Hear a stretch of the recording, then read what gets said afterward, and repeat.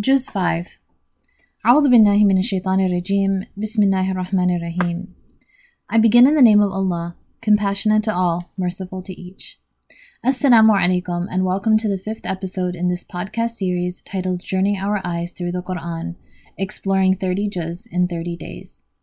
Today, inshallah, we will continue our journey through the pages of the Qur'an as we take a brief look into the 5th juz of the Qur'an, which contains the majority of Surah An-Nisa from verses 24 to 147. Nisa means women, and the chapter was dubbed as such since women and laws to do with women play a major role in its themes. The chapter begins in Juz 4, which we explored yesterday, and here it contains a few key verses about ahkam or laws to do with women, which were significant steps away from some of the practices of pre-Islamic Arabian society. Unsurprisingly, the chapter is Medinan, and it focuses a lot on topics of Islamic law. To start today's episode, there are 2 key verses for this surah were in Juz 4 that we did not explore yesterday and that we will now read. Bismillahirrahmanirrahim. يا أيها الناس اتقوا ربكم الذي خلقكم من نفس واحدة وخلق منها زوجها وبث منهما رجالا كثيرا ونساء واتقوا الله الذي تساءلون به والأرحام إن الله كان عليكم رقيبا. O mankind, be wary of your Lord who created you from a single soul, and created its mate from it, and from the 2 of them scattered numerous men and women. Be wary of Allah, in whose name you adjure one another, and of severing ties with blood relations. Indeed, Allah is watchful over you. The first verse in Surah An-Nisa is one of the most substantial verses that establishes a few starting points about the relationships between men and women in the eyes of Allah subhanahu wa ta'ala, a major subject of this chapter, and within Juz 5, which we'll be exploring in more detail today. The first point that is mentioned in this verse is that we should have taqwa of Allah subhanahu wa ta'ala. Ya ayyuhan nas, ittaqu rabbakum. Indeed, this is how the chapter begins. We must be aware of God, our responsibilities to Him, and to keep Him in mind at all times. He is our loving, cherishing Lord who has created us. The second point that we arrive at from this verse is that we are all from one origin. We have the same essence and the same soul. In his seminal Tafsir al-Mizan, Alama Tabatabai notes, the verse calls them to fear their Lord, to piety, to concerning themselves as they are all human beings, identical in their humanity. There is no difference among them in this reality. Men and women, big and small, old and young, weak and strong, all are the same in their humanity. Therefore, men should not oppress women, nor should a big and strong person trample on his smaller or weaker fellow, neither in their society to which Allah has guided them for completion of their happiness, nor in the laws or rules adopted by them which Allah subhanahu wa ta'ala has inspired them to. They have been given the laws in order that they may live an easy life, their existence may be protected, and they may continue in this world as individuals and as members of society. After establishing our shared humanity and relationships with one another, the verse mentions taqwa once again, and says to have piety and to fear Allah subhanahu wa ta'ala's justice and wrath, to whom we seek our rights with regards to our relationships with one another. This verse is an incredibly important verse as it opens the chapter that discusses various laws, including the importance of fairness and justice in marriages, the established right and share for women in inheritance, the bridal gift, meher, rights of orphans, prohibition of zina and adultery, and a rejection of the unfair treatment of women as seen in verse 19. Bismillahirrahmanirrahim. يا أيها الذين آمنوا لا يحل لكم أن ترثوا النساء كرها ولا تعضلوهن لتذهبوا ببعض ما آتيتموهن إلا أن يأتين بفاحشة مبينة وعاشروهن بالمعروف فإن كرهتموهن فعسى أن تكرهوا شيئا ويجعل الله فيه خيرا كثيرا.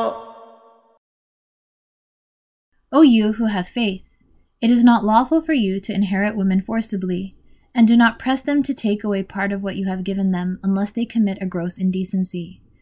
Consort with them in an honorable manner, and should you dislike them, maybe you dislike something while Allah invests it with an abundant good. In this verse, a pre-Islamic practice of inheriting women as property is mentioned along with injunctions on how to treat women. In Juz 2, we mentioned the Qur'anic technique of not only mentioning ahkam and fiqh and Islamic laws in a dry manner, but accompanying them with ethical injunctions and reminders. And this is no exception to this verse. Here, Allah subhanahu wa ta'ala says, treat women and live with them in a good way. And the next part of the verse is incredibly interesting. He says, if you hate them, meaning women, as the female tense is used here, if you hate them or consider them to be inferior, then perhaps you hate something in which Allah subhanahu wa ta'ala has placed abundant goodness in. Allama Tabatabai notes here that it is not the marriage, since the verse is talking about marital strife, but it's not marriage which is the subject of dislike that is mentioned here, but rather it is the women themselves, pointing to the fact that there was a component of society that disliked women themselves for their womanhood or for their femininity. It also points to the Islamic notion that while the two genders are indeed different, Allah subhanahu wa ta'ala has created us in pairs, each of us playing an important and beautiful role. Allah subhanahu wa ta'ala has created us complementary to one another. In verse 26, after discussing the advantages and rules of marriage and the prohibition of fornication and adultery, Allah subhanahu wa ta'ala notes the following.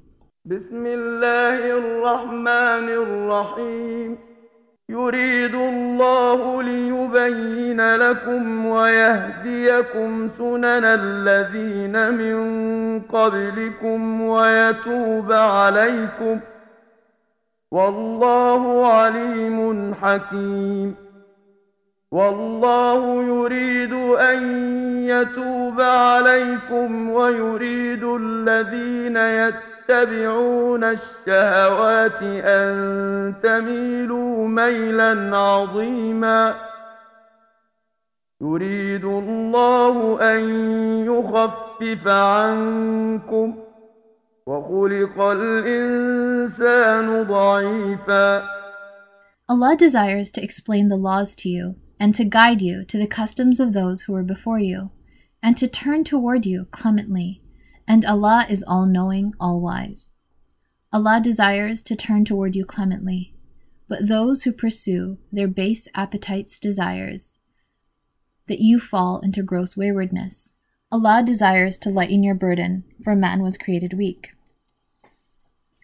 The last part of this verse is interesting, and mentions that Allah subhanahu wa ta'ala wants to turn to us, and also that our desires and our shahwa are an impediment to this. Moreover, Allah subhanahu wa ta'ala says that mankind has been created weak. خُلِقَ الْإِنسَانُ ضَعِيفًا. And this weakness is why Allah subhanahu wa ta'ala has made some laws easier to follow and widened the parameters of what is legal. The verses continue after this, discussing some of the rules and parameters of marriage, some of which do get controversial.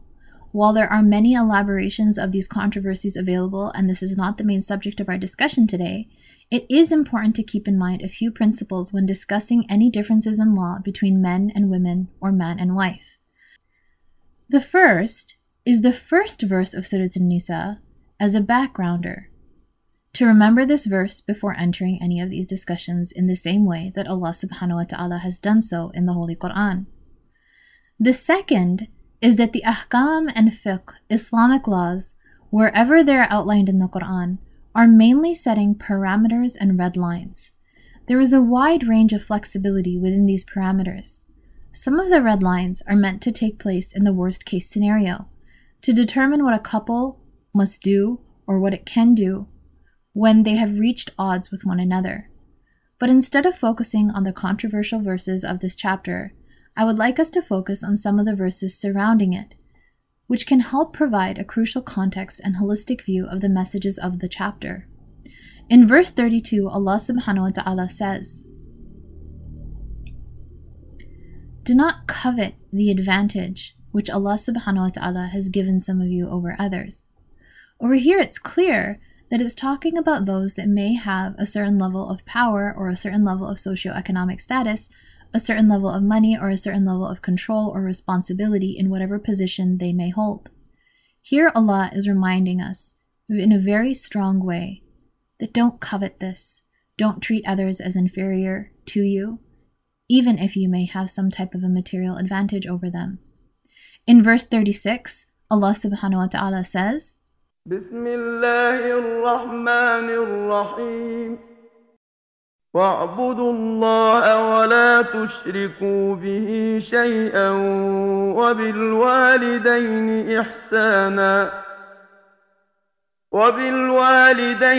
إحسانا وبذي القربى واليتامى والمساكين والجار ذي القربى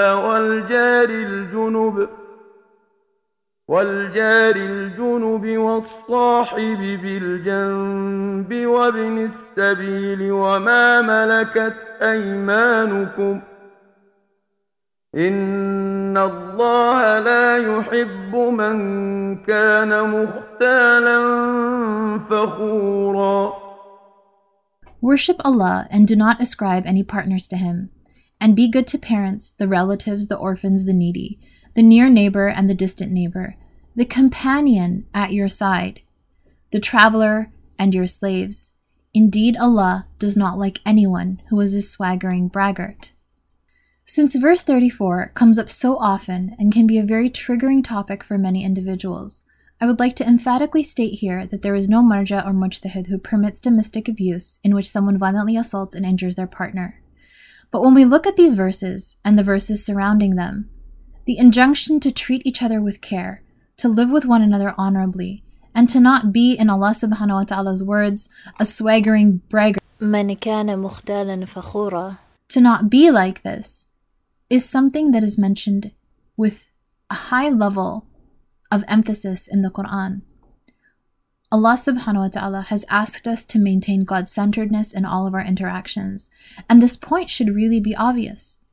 Domestic abuse and situations in which people take advantage of the vulnerable in a power-hungry manner are global issues and diseases of the soul, which have no religion.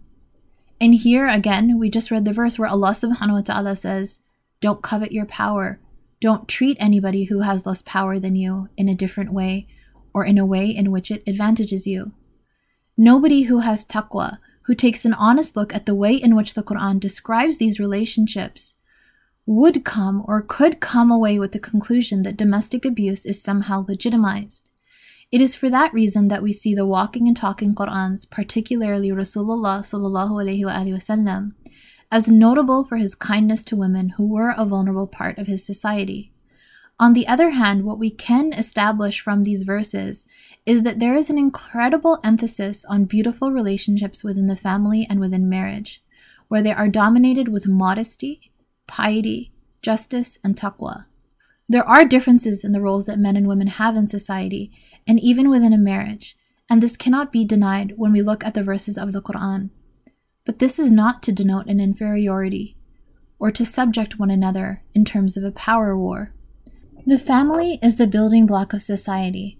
In fact, the ways in which we build our families and the habits that we inculcate together are strongly emphasized in this chapter, ensuring that we have red lines and that we give importance to the rights of one another, all while keeping Allah subhanahu wa ta'ala as the center of it all. Walhamdulillahi Rabbil Alameen. وصلى الله على نبينا محمد وآله الطيبين الطاهرين والسلام عليكم ورحمة الله وبركاته.